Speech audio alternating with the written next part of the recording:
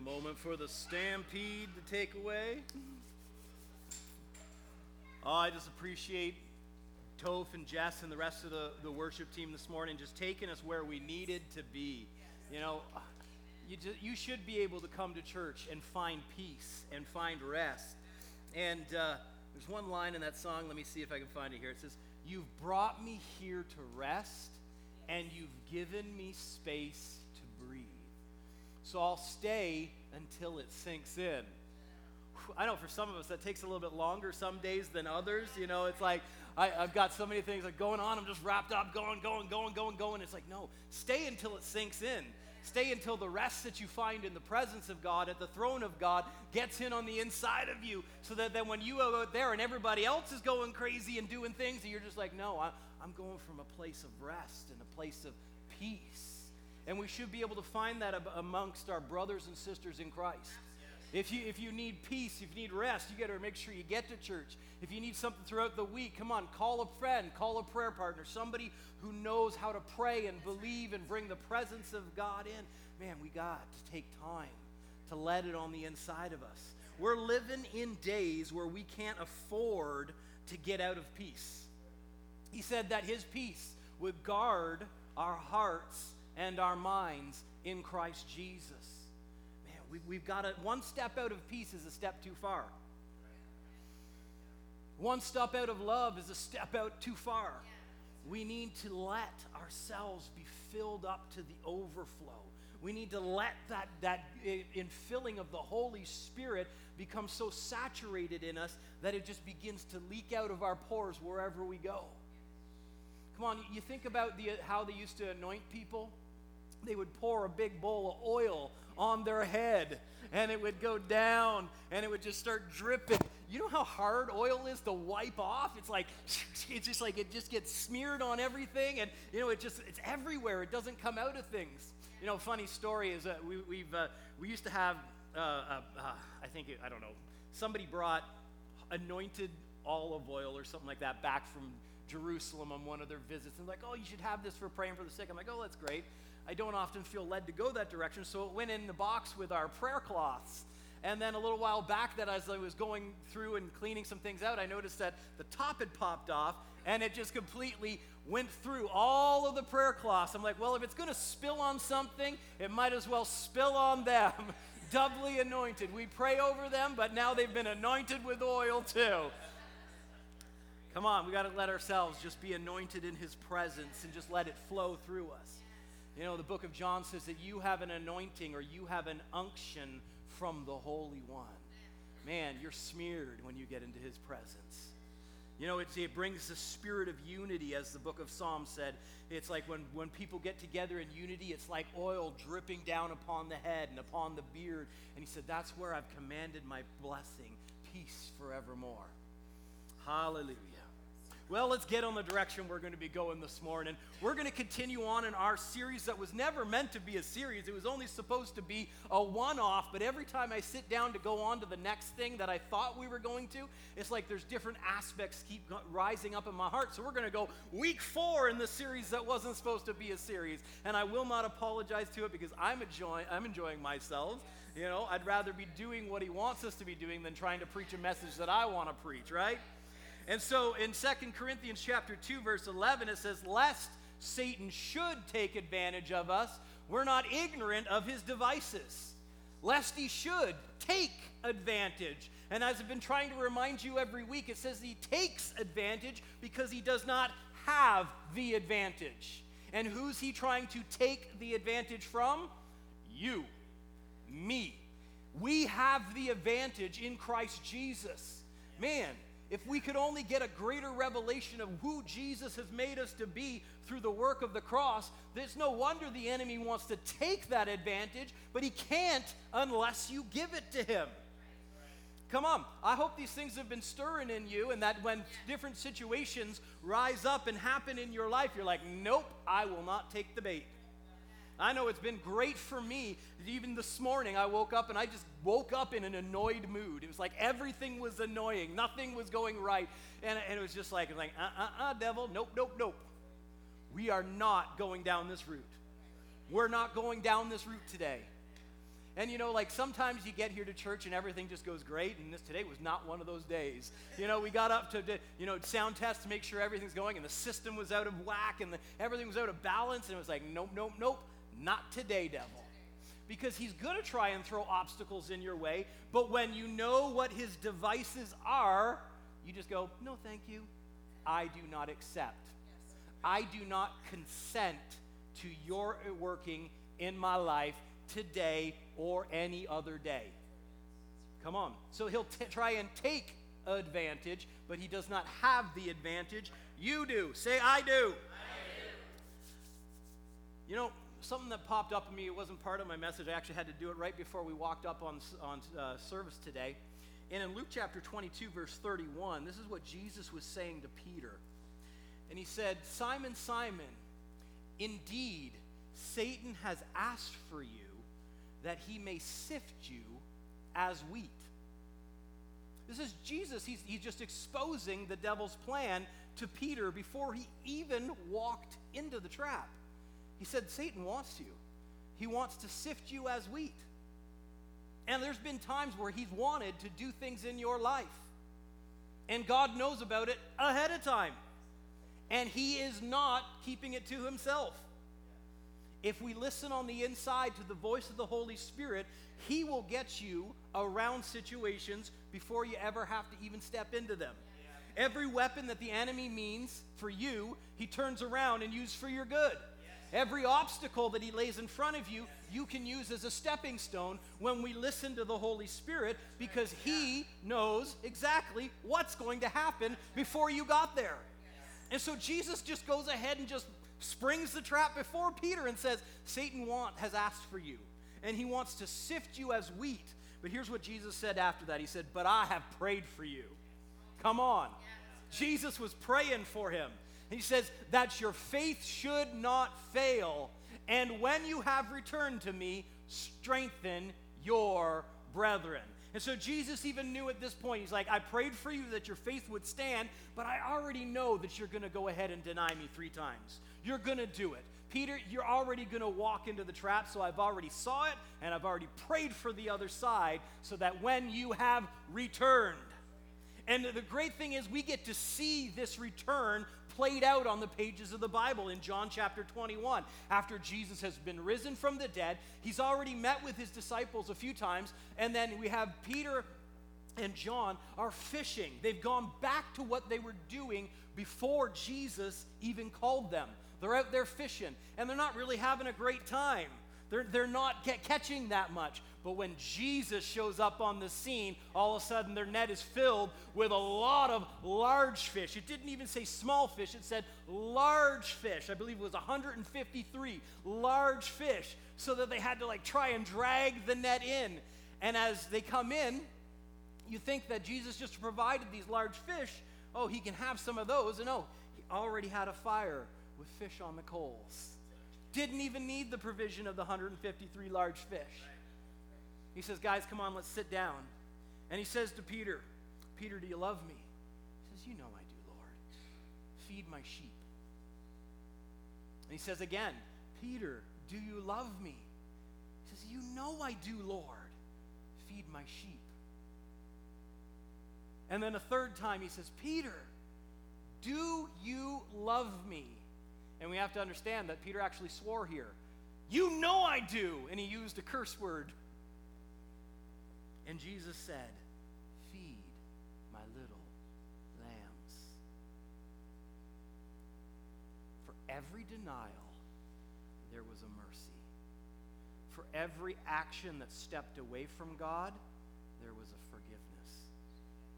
Whew, come on. I feel the presence of God on that this morning. Some of us wear our hurts and our problems that have been in our lives for many years.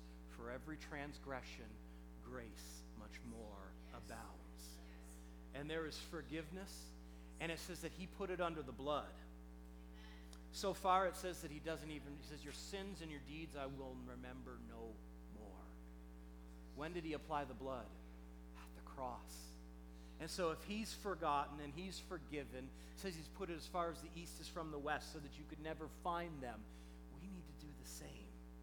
And so for every denial, there was a forgiveness and a mercy. There was a revealing of what the enemy wanted, but God also knew what he wanted for Peter. He saw beyond the event. He saw beyond the transgression, and he prayed, your faith will stand. If we go back all the way back to Genesis in the beginning, see, this is not a new trait for God. We have Cain and Abel, the first two sons that are born to Adam and Eve, and they both bring sacrifices, and Abel's is acceptable and Cain's is not. And we can get into why it was not acceptable another time. But after, Cain was like, man, my sacrifice got rejected, and he was mad. And this is what God said to Cain. He said, why are you angry? And why has your countenance fallen? He says, if you do well, will you not be accepted? And if you do not do well, sin lies at the door, and its desire is for you, but you, everyone say me, should rule over it. And so he's saying, this is not a problem, Cain. That's just not the type of sacrifice I want. And just go ahead and do the right one, and it'll be fine. Don't let this anger take you down a road in which you don't want to go. Because sin is right at that door. It's waiting for you to open up, and it says it wants you, but you can rule. Say, I rule. Come on. We're going a little bit different direction than I thought we were going to go this morning, but it's all in the theme of what we started last week, and it's when you become your own worst enemy. We blame the enemy and we blame the devil for a lot of things that go on in our lives when really it was just our fault. Come on, with Peter, Jesus told them what was going to happen, and he still walked right into it. If you know and you do it anyways, you can't blame someone else for it. And that's the reason why we don't like this type of topic when we talk about things, is because we always want a way out. Say, it wasn't my fault. It was the circumstances I was dealt. Come on. It was the family I was born into. It was my bad boss or my bad fellow workers. You know, we like to have a way out, but there's power in owning it. Come on. There's power in owning it. That was my fault. I'm sorry, God. I know that's not what you wanted. It wasn't what your idea was for the situation. I'm sorry. I asked for forgiveness. Come on. Think about that. And it says that if we've done anything, we just confess our faults to him, and he is faithful to cleanse us from all unrighteousness. 1 John 1:9. And we often miss the picture there. When it talks about cleansing from all unrighteousness, the words that are used in the Greek are akin to washing the dishes. What happens when you cook a meal? The pots and pans get dirty. You serve the meal, you eat, you now got plates and forks and knives. So what do? You put them in the sink and you wash the food and dirt off. Why is that important? The sins and your transgressions don't change your nature in God. It's just like grass stains on your clothes. What do? You put them in the wash. And he's faithful to cleanse us. A little bit of food on the plate didn't change its nature. It's still a plate. It was just a dirty plate. And so he cleans it. Come on. And so when we become our own worst enemy, the enemy doesn't even have to get involved. If he can get you trained in your habits and in your thinking to run certain routes, he doesn't even have to get involved with us. But the thing is, if you can train yourself to go those routes, you can train yourself to go God's routes. And so when you become your own worst enemy, you can also be your biggest help by coming into alignment with God. In Deuteronomy chapter 30, verse 19, it says, I call heaven and earth as witnesses today against you. Everyone say me. That I have set before you life and death, blessing and cursing, and he gives the solution.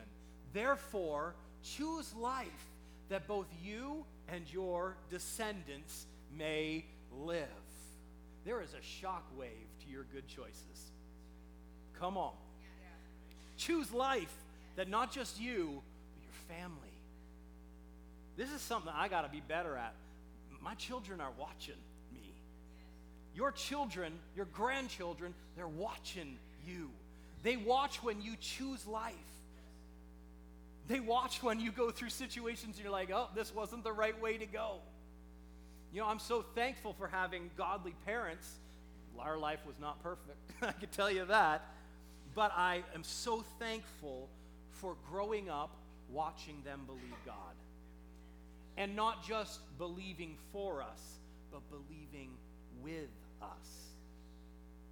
They would say, guys, this is what we need. We're going to ask God, we're going to believe, and we're going to walk it out together. Man, I remember for months driving that van that was breaking down. Well, every morning we would get in the van to go to church. We'd have to stop, and we'd around the corner there was a lady we had to pick up every week. And when she would get in, we'd all say together, God, we thank you for our new vehicle that we need. This one's on his last leg. And we walk that out, believing God together. And you know that there was not just joy in their lives when the vehicle came through. There was joy in our lives. And we learned how to believe God. And so here in Deuteronomy, he's talking to the children of Israel, and it's the same way for you today. He set before you life and death, blessing and cursing. Choose life. Choose. Here's the answer. Choose it. And you would think, well, that's just an Old Testament thing, Pastor Jordan. What about for us in the New Testament? Well, let's go to the book of James in chapter 3. And in verse 10, he says, out of the same mouth proceeds blessing and cursing. And my brethren, these things ought not to be so. So how do you choose when an option is set before you? If we're going back to Deuteronomy 30, how do we choose? We say, I'll take that one and not that one. I don't want that one. I want this one.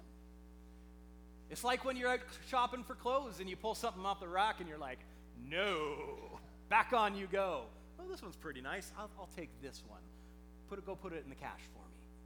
Come on. We choose. We're actively involved in our choices, whether we like that or not. There's aspects of like, God, I don't want to choose. I don't want this decision.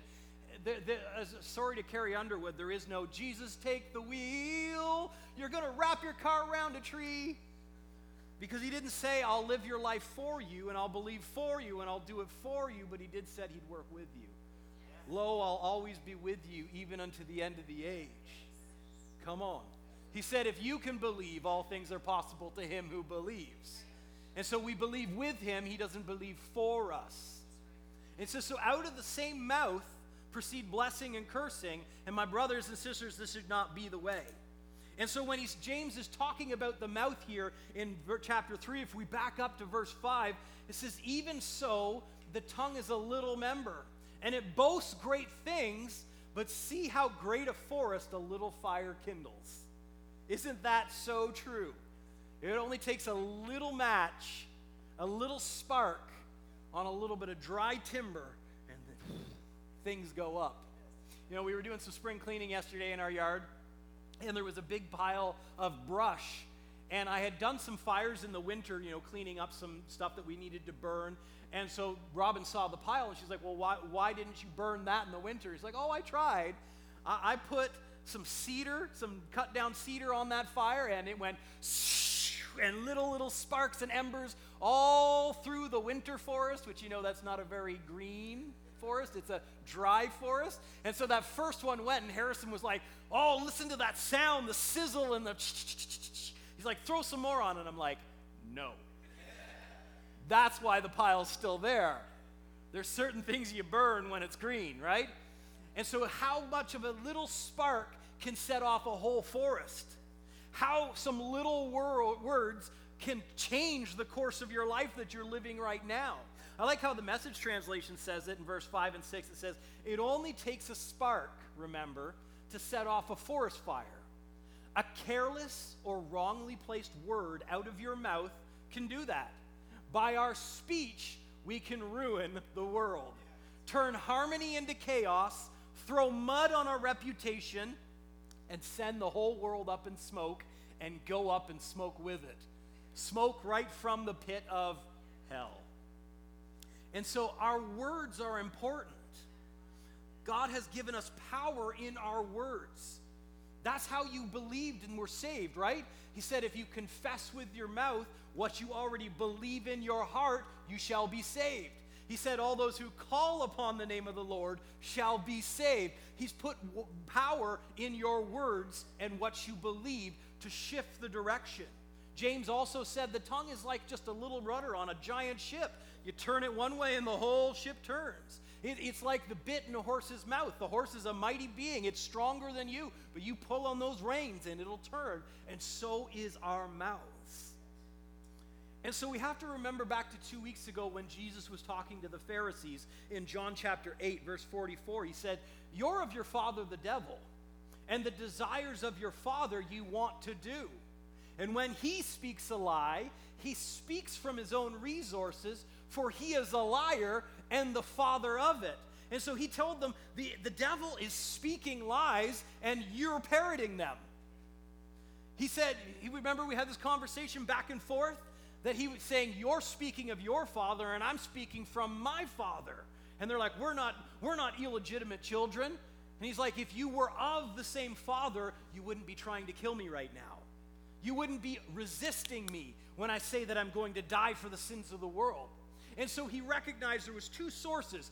He was listening to God, and they were listening to the devil. And the devil was lying to them, and they were repeating the same old lies. Another conversation Jesus had with the Pharisees was in Matthew chapter 12, though. And he said, verse 33, either make the tree good, and its fruit good, or make the tree bad, and its fruit bad, for a tree will be known by its fruit. And he said, you brood of vipers, or you bunch of snakes.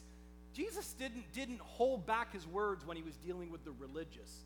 He was always seasoned with grace and love with those who were not of the religious law. But when it came to them, he didn't mince words. He flipped the tables, he drove them out. He said, you guys are a bunch of whitewashed sepulchers, a bunch of empty graves. Here he says they're a bunch of snakes, and he says, how can you, being evil, speak good things? For out of the abundance of the heart, the mouth speaks. What's on the inside ends up coming out and being spewed on those around us. And so if he said, make the tree good and its fruit good, and the tree bad and its fruit bad, what's the fruit that you'll be known for? Your words. Most people will remember what you said and how you made them feel long after what they saw what you've done. With a few words, you can turn their heart so they won't remember any of the good that you've ever done them. Come on.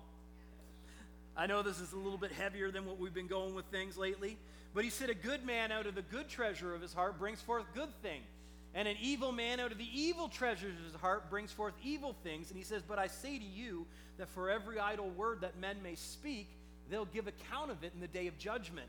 For by your words you'll be justified, and by your words you will be condemned. And so I want to set you at ease here for a second.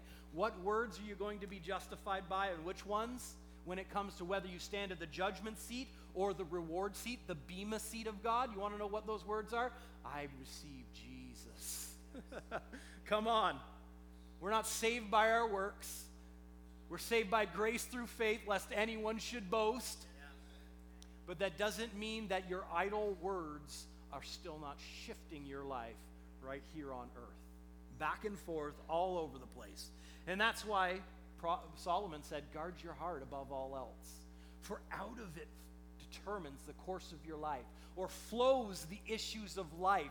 When we guard our heart, out of the abundance of the heart, our mouth starts flapping.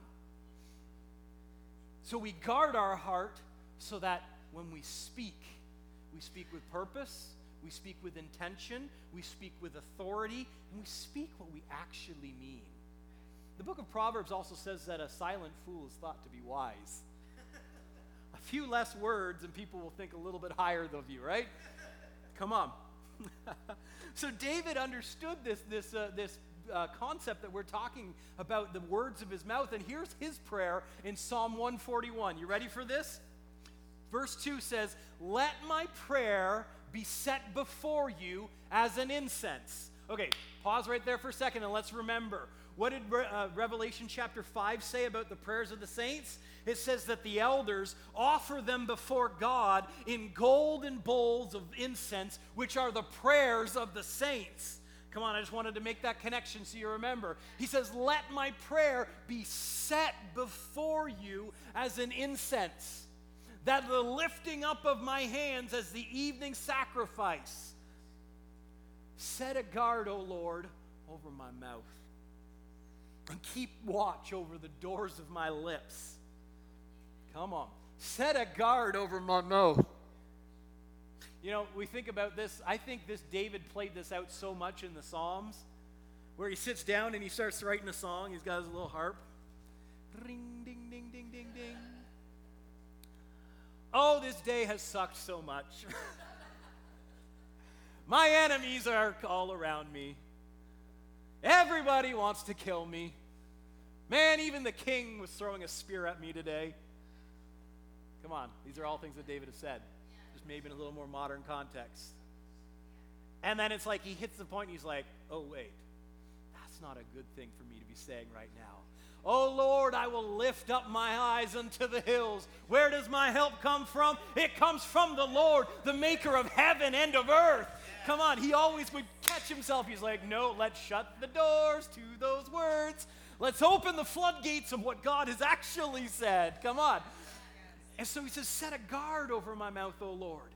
He said, do not incline my heart to any evil thing, to practice wicked works with men who work iniquity, and don't let me eat of their delicacies. He said, let the righteous strike me. This is what he's saying. He's like, come on, have someone correct me when I need it. When I'm getting off and my mouth is flapping when it shouldn't be, shut up. You need to be a little silent. I say, Toph, if you're going to sit right in the front, right row, you're going to get picked on. He says, it shall be a kindness.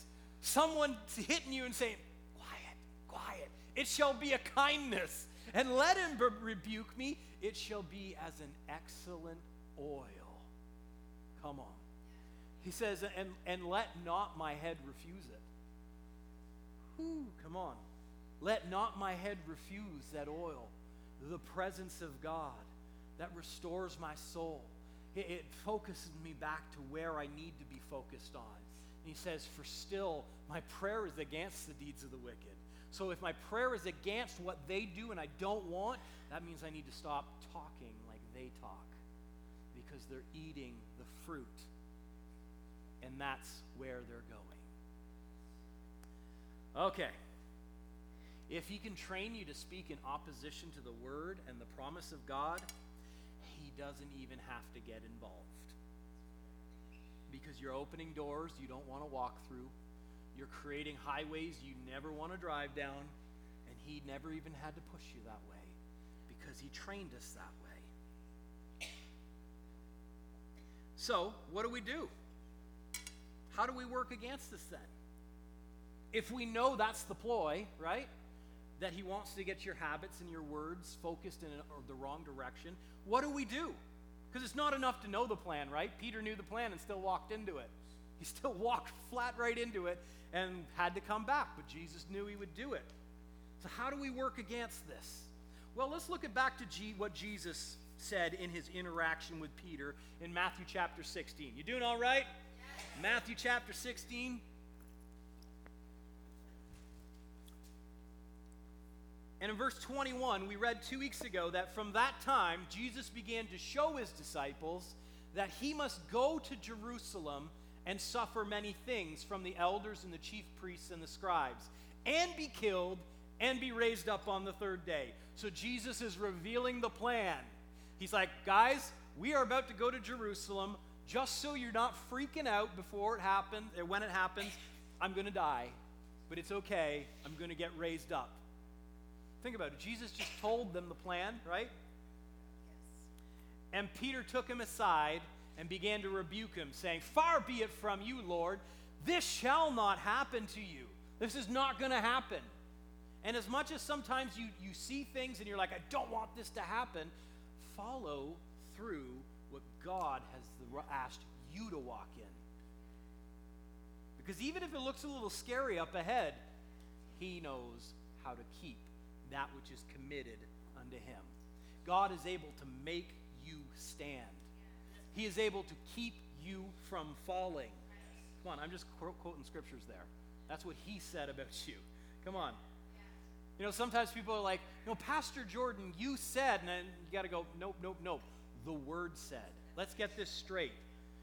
I try to use a lot of scriptures because I want it to be more of what he said than I said. That's important.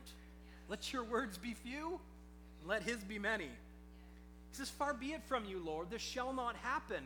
And so Jesus turned to him and said, everyone say said, get behind me, Satan. So how did Jesus counteract the devil trying to use Peter to get him off track? He said, no. He said no. If you haven't seen the midweek hunger from about 4 weeks ago called No, you need to go see it. You need to go watch it. Find it at wordchurch.ca/the hunger. No is an anointed word. It is a powerful word. It says, here's the line, you don't cross. So he didn't mince words with us. He says, get behind me, Satan. And so we need to become comfortable with voicing our opposition and dissension to thoughts and feelings that don't line up with the Word of God and His calling and His promise for you. Yeah. When was the last time a thought came through that you're not going to make it and you said, no, I am going to make it. I am going over. Yeah. Whatever I'm seeing right now shall turn around and be used for my good. We need to become comfortable with voicing our opposition. Now, when this opposition comes through the mouths of others, it doesn't mean you need to be rude, but you can politely say, no, that's not going to happen. No, I don't agree with that. And then just tell them nicely what will happen. You don't need to be rude to people, but don't let other people seed your garden of your thoughts and words, and definitely don't take other people's negative words and put them in your mouth. Come on. So we need to become comfortable voicing our opposition and dissension to thoughts and feelings that are contrary to the Word of God and His promise. Yes. Just like Paul said to the Corinthians in 2 Corinthians 10, he said, casting down arguments. How do you cast things down? You grab them and you pull them down. And every high thing that exalts itself against the knowledge of God, bringing every thought into captivity to the obedience of Christ. It's okay to say no. I'm going to free you of that burden right now. It's okay. Jesus said, let your yes be yes and your no be no. Say no. No, I won't go that route. No, this sickness won't be unto death. No, I am going to be able to pay the bills this month. No, you shall not come any further. So, if we need to become comfortable voicing our dissension, we also need to become comfortable voicing our agreement and acceptance of God's directed realities. The things that He said, the promises He's spoken over you, the vision that He's implanted in your heart for the direction you should go, agree. Say yes. Because Psalms 107:2 says, let the redeemed of the Lord say so, whom He has redeemed from the hand of the enemy. Did you forget what we were talking about? I'm not ignorant of his devices. I know that what he's trying to do. And it says here, let the redeemed of the Lord say so. Go ahead and say, devil, ha, ha, ha, I'm redeemed. I've been bought with a price. I am not my own. I will walk the path that he's called me to walk. I'm going to walk through this. It doesn't matter what you throw in my way. I'm going to go ahead and step over it, and I'm probably going to boot you in the teeth right as I'm doing it. Come on. As we've been saying now every week in this message, you don't have to be nice to the works of the enemy. You do not have to be nice. You need to be nice to people. You need to be loving to them, but don't be nice to the devil. Boot him. Let the redeemed of the Lord say so. I am redeemed. I am blessed. I am highly favored. I am who God has called me to be. I am an overcomer. I am more than a conqueror through Christ Jesus. It's not because of what I've done. It's because of the work of Jesus. Come on, His grace is more than enough than compared to what I can bring to the table and my strength. Come on, I have been justified by faith. I have been declared righteous. I stand in the state of acceptable before God. I am righteous, not because of what I've done. Come on, He who knew no sin became sin for me, that I might become the righteousness of God in Christ Jesus. I have been reconciled to God, so therefore I will reckon myself dead in the past things and alive unto Christ. Come on, it is no longer I who lives, but Christ who lives in me. And the life that I now live is merely Jesus just borrowing my body. Come on, I love that translation of Galatians 2. Come on. We bring ourselves into agreement and we voice our acceptance. Paul told the Corinthians in 2 Corinthians 4, he said, and since we have the same spirit of faith, meaning both of us have the same spirit of faith, according to what is written, I believed and therefore I spoke. And he said, we, collectively, we also believe and therefore speak. And so when it comes to the things of faith, there's never been a silent miracle. You look at David when he took on Goliath. He said, how dare you raise yourself up against the army of gods? God, I am going to take you down and I'm going to cut off your head. And then he followed through and he did it. But he didn't go out there and go like, whew, that's pretty big. I'm kind of regretting my decision right now. Maybe I should have taken that armor that Saul was trying to give me. 5 stones? Is that enough? That guy's forehead looks a little thick. Maybe I should have brought a sword. He's got a shield bearer. Maybe I should have brought somebody with me. Surely, hey, does anybody want to join me out here? Come on, guys. He ran at his giant with his mouth filled with words of faith and acceptance of the covenant in which he lived in. Right. Whew. He may have been the only person in Israel that remembered the covenant that day. And you may be the only one in your day that remembers the covenant, but that shouldn't stop you from walking into it if everybody else doesn't. Yeah. Come on. So it says, we have also believe, and we therefore speak. Why? Knowing that he who raised up the Lord Jesus will also raise us up with Jesus and will present us with you. For all things are for your sakes, that grace, having spread through the many, may cause thanksgiving to abound to the glory of God. Come on, some things aren't happening to you, they are happening for you as an opportunity for you to say, yeah, that wall's not that big, let's go ahead and break it down. That army doesn't look so fierce, give me my sword, let's deal with this. Actually, I only need you today. The rest of y'all can have the day off. We're going at this. Come on, let a spirit of faith rise up on the inside of you and go ahead and take situations of your life by the horns and make them submit. He says, therefore, we don't lose heart. Even though the outward man is perishing, yet the inward man is being renewed day by day. That means that when you wake up in the morning, it's like, whew, I'm not broken down. I'm not beaten. I'm not defeated. I was renewed for today, the day that I stand in. And he says, for our light affliction, which is but for a moment, is working for us a far more exceeding weight of eternal glory. Well, we do not look at things that are seen, but at things which are not seen. For the things which are seen are temporary, but the things which are not seen are eternal. So, which one did you agree with? What you saw or what he said?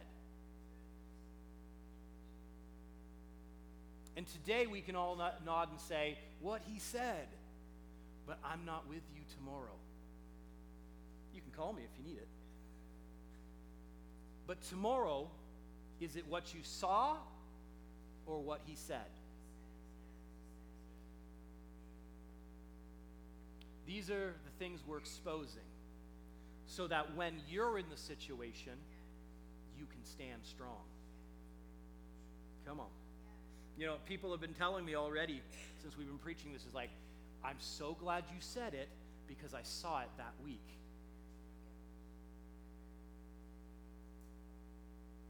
Okay, so let's see this played out then. If that's how it is, we should see the example in the Word, right? It's our example for living. It was written for our learning. Well, what about Jesus? In Luke chapter 4 and verse 1, it says, Then Jesus, being filled with the Holy Spirit, he returned from the Jordan and was led by the Spirit into the wilderness. And you always think that, oh, Holy Spirit, you're going to lead me somewhere that's grand and great. Sometimes he'll take you into the wilderness so that he can show you some things, so that he can lead you in a path that others can't walk. And he needs to get you away from other people and other things. That doesn't mean he brings sickness to your body. Nope. Doesn't mean he brings hardship your way. Nope. But he'll use that. He'll be like, okay, this is the situation we're in. We're not dealing with where we're not. We're dealing with where we are. And he'll teach you where you are today. Because where you are today is not where you're going to be tomorrow, right? We're moving. We're moving forward, right? And so the Holy Spirit leads Jesus into the wilderness, and it says, being tempted for 40 days. He wasn't led into the wilderness to be tempted, but while he was there, he was tempted. And it says, by the devil, and in those days he ate nothing, and afterwards, when they had ended, he was hungry. So he hasn't eaten in 40 days. And we kind of look at it like the devil was there all 40 days trying to tempt him. No, he waited till he was hungry, till he was vulnerable.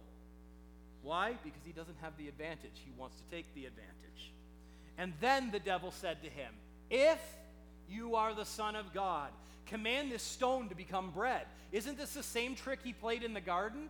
Did God really say that you can't eat of all the trees?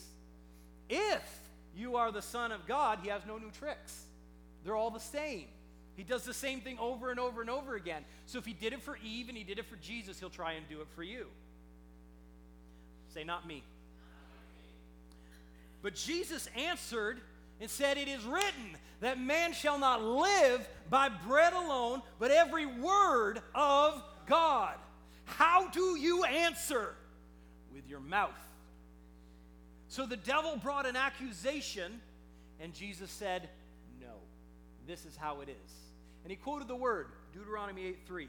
Then the devil, taking him up on a high mountain, showed him all the kingdoms of the earth and in the world in a moment of time. And the devil said to him, all this authority I will give to you and their glory, for this has been delivered to me to give to whomever I wish. He was not lying here. Adam had given him his lease. And Jesus was about to do a work on the cross where he's going to take the keys of death, hell, and the grave and go, how's that head of yours, devil? So it's not that he was lying to Jesus, but Jesus knew something higher, right? And so he says, therefore, if you'll worship me, all will be yours. And again, Jesus answered him and said, get behind me, Satan, for it is written, you shall worship the Lord your God, and him only shall you serve. Deuteronomy 6:13 and Deuteronomy 10:20. Come on, are we getting the theme of how we combat the works of the enemy? He says, then he brought him to Jerusalem, and he set him on the pinnacle of the temple, and he said to him, if you are the Son of God, throw yourself down from here, for it is written. Oh, now the devil's quoting the word to him. Come on, you haven't lived until you've heard the devil speak the word into your ears. And that's why it's for you to understand the spirit behind it, right? And understand the context, because you can make the Bible say anything you want to if you take it out of its context. And so the enemy says to him, he shall give his angels charge over you, Jesus. They'll keep you, Psalm 91. And in their hands they shall bear you up, unless you dash your foot against a stone. This is important to remember. Just because it says something, you have to understand what the timing is. It doesn't mean you climb up to the top of this building and jump off. Or we're going to be calling you an ambulance. Or maybe the morgue. Come on. People do some stupid things sometimes because they think this is what they need to do. That's why we cultivate an atmosphere of his presence and a listening heart so that we know what to do, when to do it. That's important.